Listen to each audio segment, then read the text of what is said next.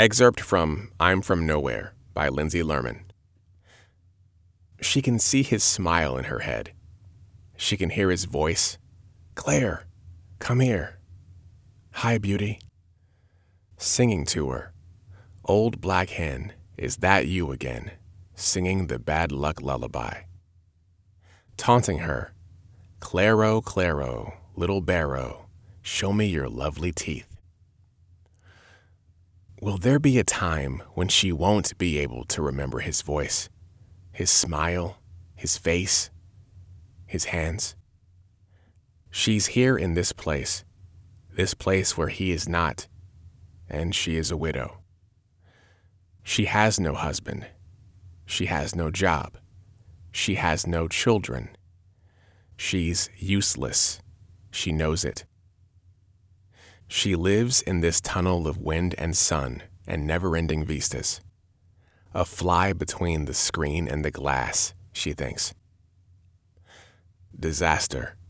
The long, slow disaster of life in the Anthropocene. Will a sinkhole open up and swallow them up? Will those starving in the southern hemisphere come for them and their food? Will the vast fields of greenhouses collapse under the weight of a massive multi-day hailstorm?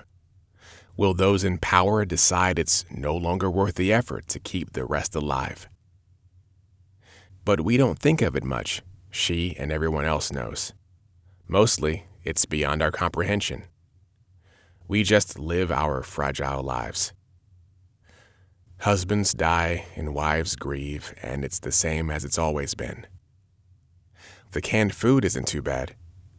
The air quality isn't unbearable. The summer heat is painful, but it's sort of always been that way anyway. It's beyond fixing, all of it.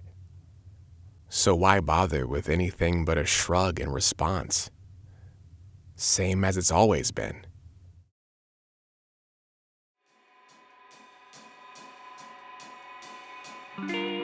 This episode of The Oddman's Tray was written by Lindsay Lerman and read by Chiokia Jensen. Visit us online at oddmanstray.com to read our show notes or to submit your own story of up to 400 words long. You can subscribe to us on iTunes or wherever you get your podcasts.